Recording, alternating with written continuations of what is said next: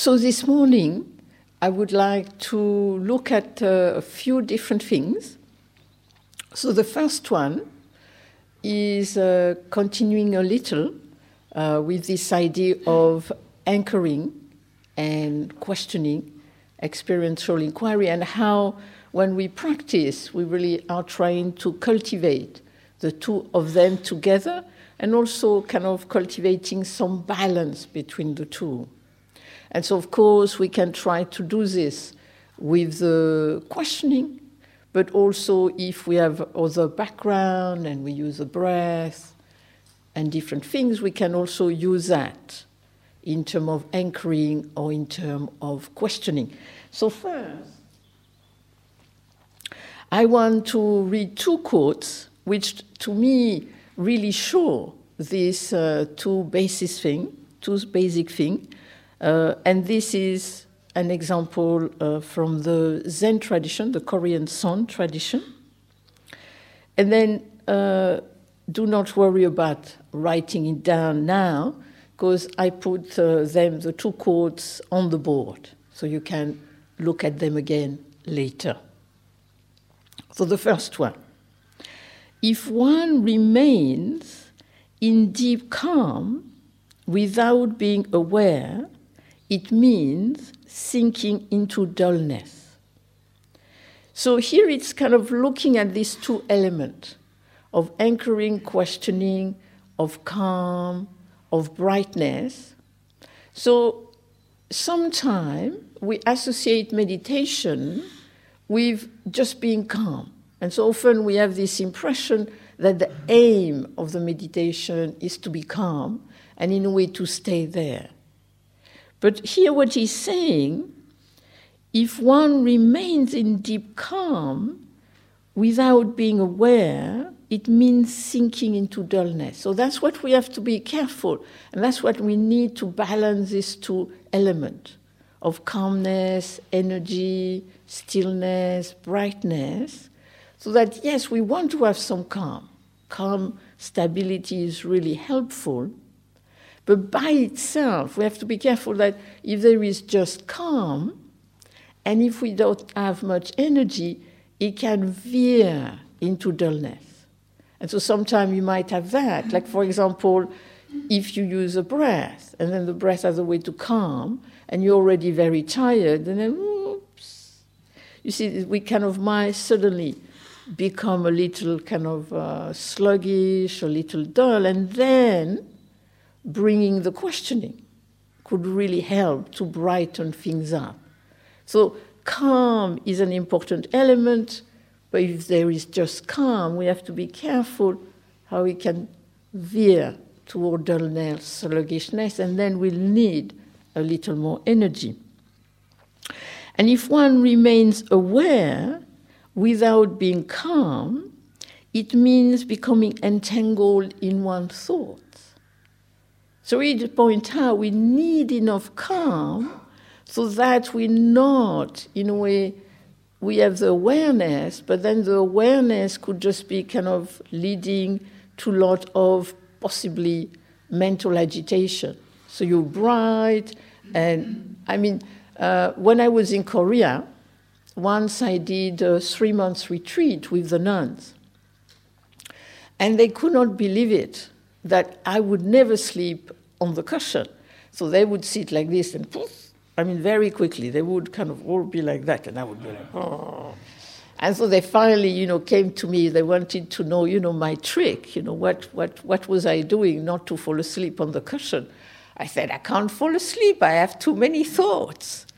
So in a way, this is what he's pointing out, that if we don't have enough calm, very likely we will be taken over by the habitual thought.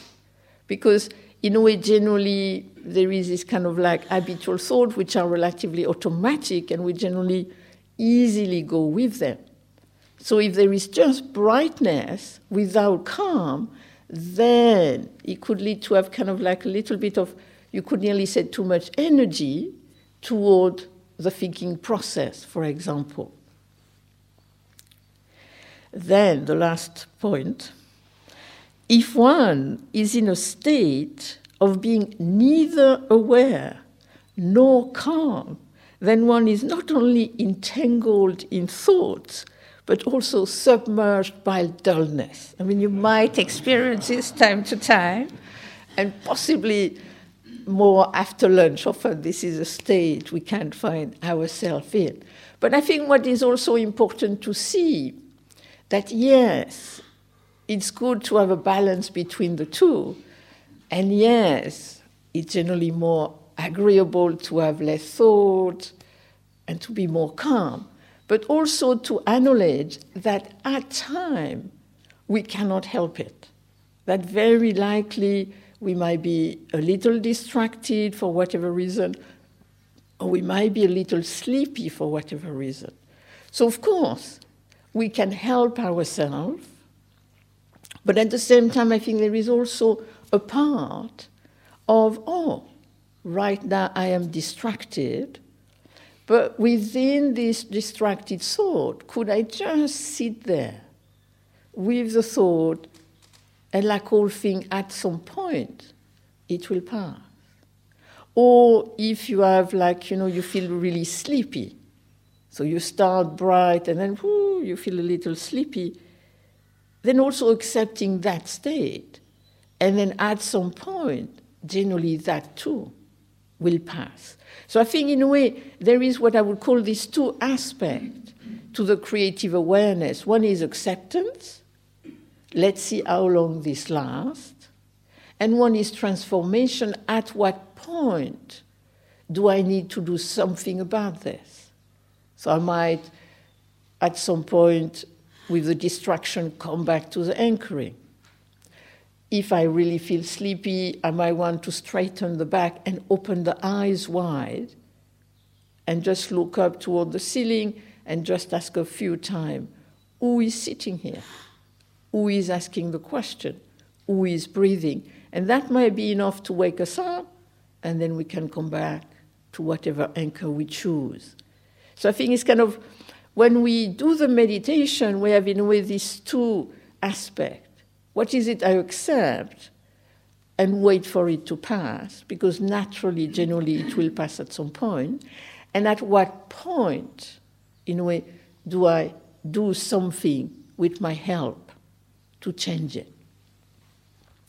Then the second quote, clear awareness and deep calm are beneficial. But clear awareness with delusion will not work. So again, he's pointing out that it's not just a question of being aware.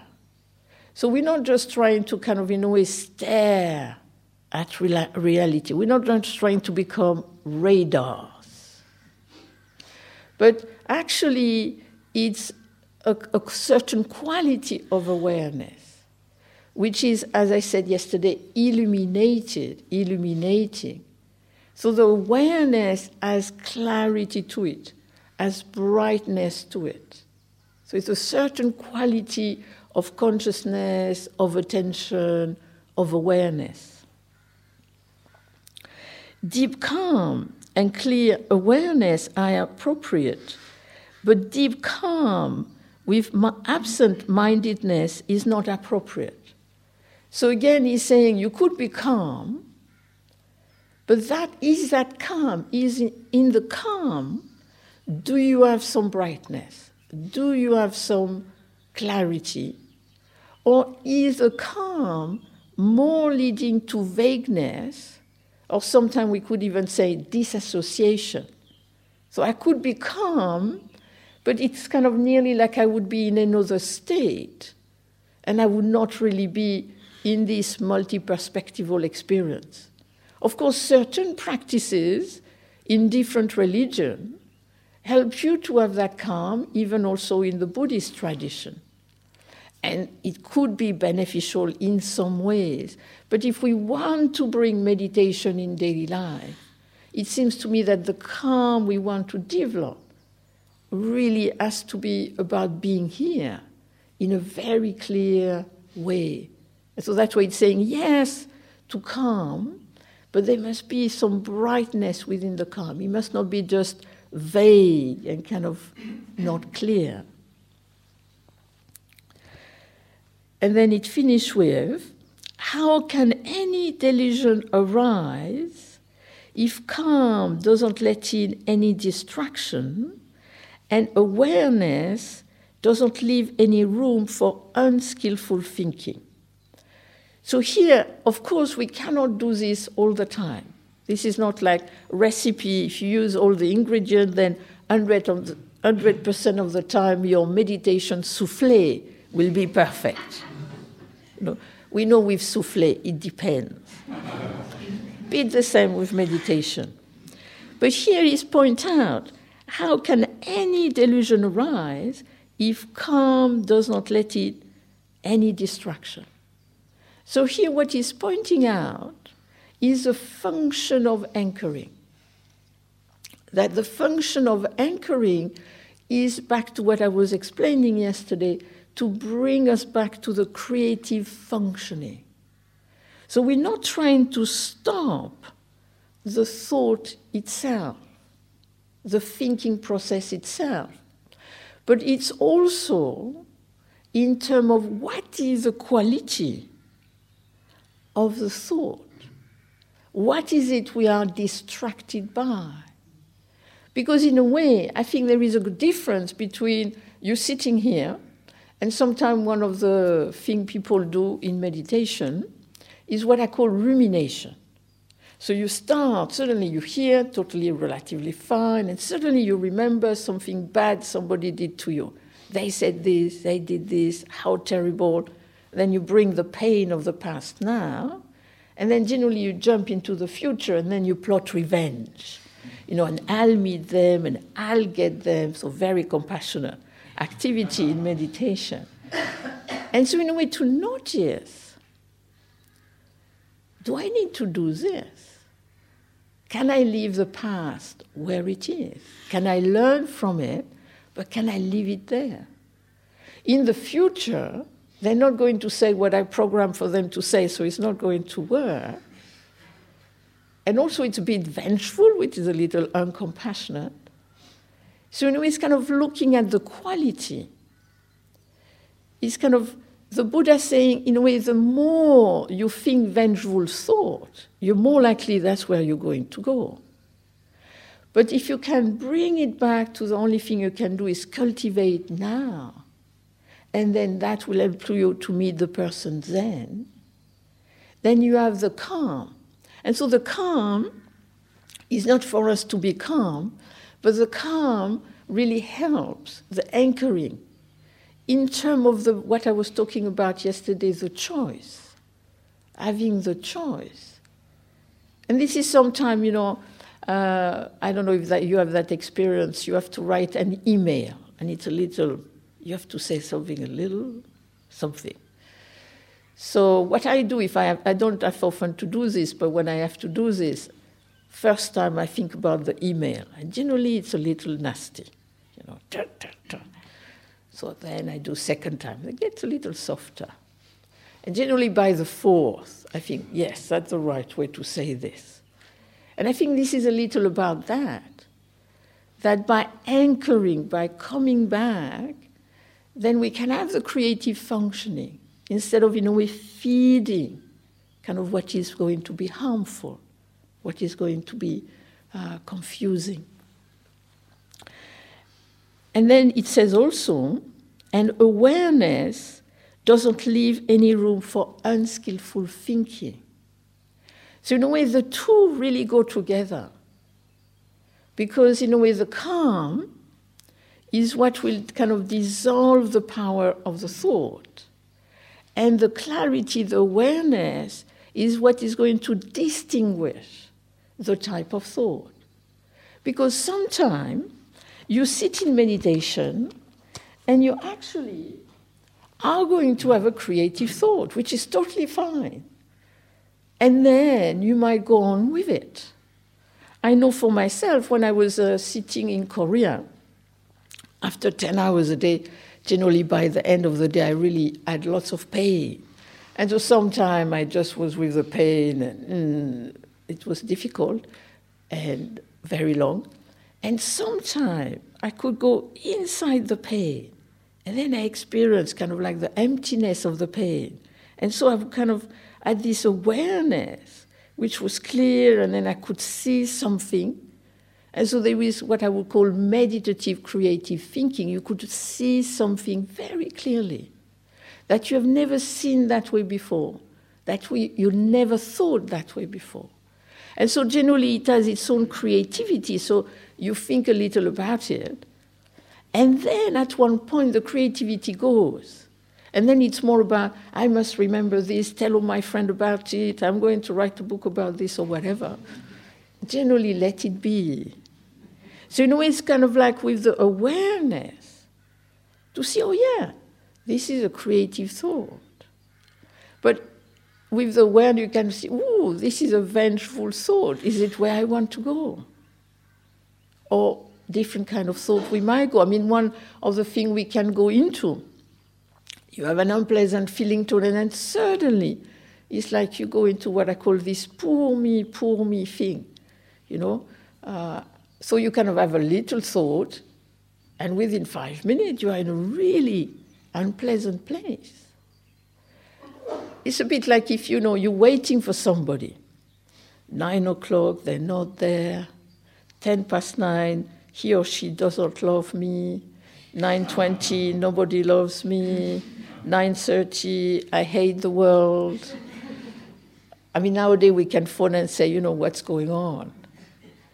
But just to see how a thought could lead us, and in a way, do you want to go there?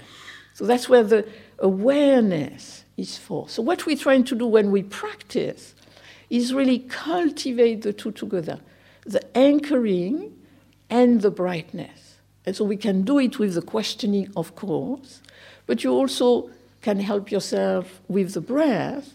And also, one method which is also mentioned in the text, in the Korean Song tradition, and it's associated with the bodhisattva of compassion, and I was talking about that yesterday, and this is listening. And so one thing we could bring to our practice today is listening meditation. And then we could do listening meditation for itself. What I mean is that we could put the sound in the foreground and then everything else in the background. Or we could do what I call stacking up. Is that you could have, for example, the question in the foreground, just behind it, a bit of listening, and then the rest in the background. And personally, I found that that if I do this as a questioning, with a little bit of this listening to the sound together, I have the impression I am more embedded in a questioning way in this experience. So in terms of the first looking at the listening meditation is not a scientific analysis, so it's not a listing. You're not sitting there, okay, I heard a bird, now I hear this, now I hear that. That's not the idea. It's just using listening, the sound, as an anchor. And then you can use that in two ways. One, you can be more, and that's really about, you could say, just sitting, choiceless awareness. You're just aware of the space in which the sound happened.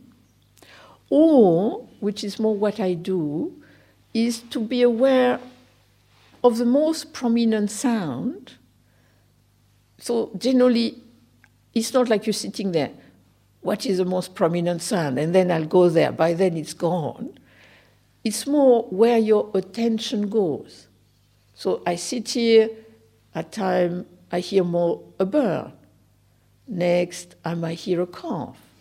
Next, I might hear a strange sound, I don't know what it is. That's an interesting one. And so when we do listening meditation, we really try to listen to the sound for itself, and as much as we can, not go into commenting on the sound. Of course, we'll have perception. So as soon as we hear a sound, we know what it is. I hear a sound, I know it's a bird. But we're not trying to name bird. We try more to be with the sound itself. And that's why when there is a sound, we don't know what it is, it's wonderful. Because we see how much perception wants to know. We are meaning-making machine, I want to know what it is. And we're thinking, is it inside, is it outside, what's going on? But can we stay there, just listening to the sound? So as we listen to the sound, then again we can see how they arise, they pass away. We can also see if a sound continues, how it changes within itself. So if you want, you can just do listening meditation. We're listening to the music of life. Or, and personally that's why I do a lot, is doing the stacking up. That in the foreground, I continue with the questioning very much within the body, kind of trying to have kind of embedded the question, not floating, but what is this? So the whole body and mind, asking the question, but not in a tense way. And at the same time, a little bit of bringing some listening with it. So we feel more embedded in the experience. And then everything else in the background. And so for you to see if that could be a useful way to do it. Also to see that if you're more used to do the breath, you could be with the breath, then be with the sound, then back to the breath. Again, this is something which complements each other. Again, you can be with the breath, and then time to time, you can drop the question, or you can be with the sound, just listening, and then just time to time, dropping the question. So to really see that on a retreat, we're really trying to explore. So explore, of course, in terms of the posture, explore in terms of the method, to see what works, what doesn't work. And then when we do the walking meditation, so we walk together, then again, as we walk, we can continue with the question, what is this? Or we can continue with the question, what is this in terms of the rhythm of walking, with a little bit of the sound stack up behind it. And then what's fun, unless you get obsessed with it, you might not want to, is our shuffling on the carpet. It's a wonderful kind of piece of music, you could say. But of course there is also the sound outside, so there can be many different sounds. So that's what I wanted to suggest. Are there any questions about this? Or any question about the meditation or the walking?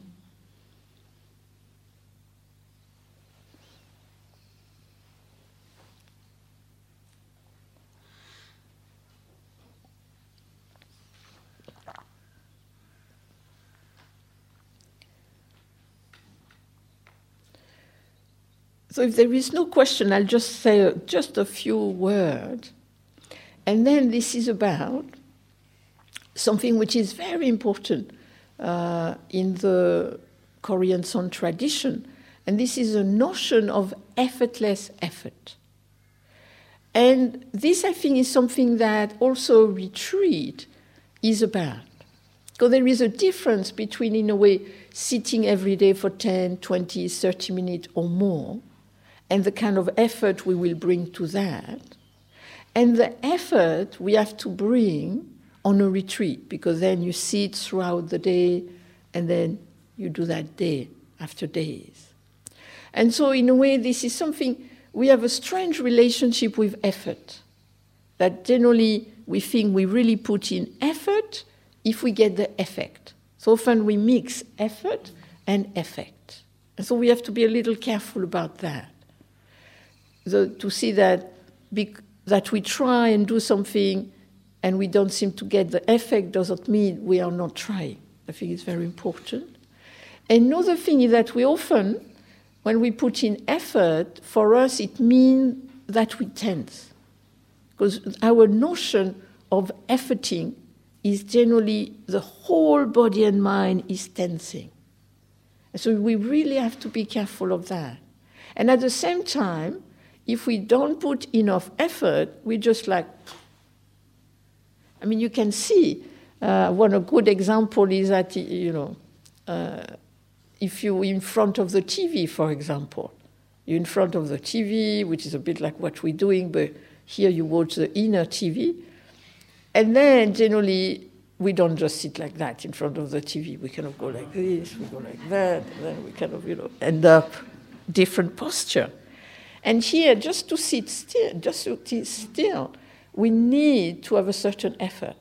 If we don't have enough effort, we slouch, which is also good.